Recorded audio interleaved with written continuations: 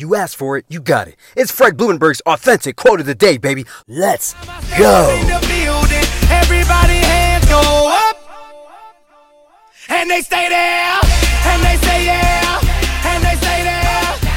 What is up? Today is Sunday, December 27th, 2020, and this is my quote of the day. You can find this message on any podcast platform. Also, make sure you go to my website, therealfredlee.com, and we're going into 2021, bringing this energy that we have right now. If you want to know how, check me out, therealfredlee.com. Today's quote, stop talking and take action, end quote. It's very short, very simple. There's a lot of people that are talkers.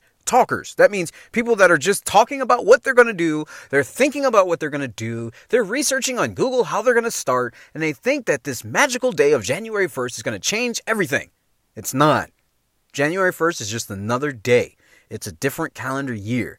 I want you to really start taking action. That means you're doing things, not just Googling. I mean, actually taking some sort of measure that is going to help you produce something that is going to create a different result, that's going to move you closer to your goal. If you're not doing that, all you're doing is talking. We're not talking anymore. We're taking action. It's your boy, Fred Blumenberg. I love you. Be blessed. I will see you on the other side. And if you go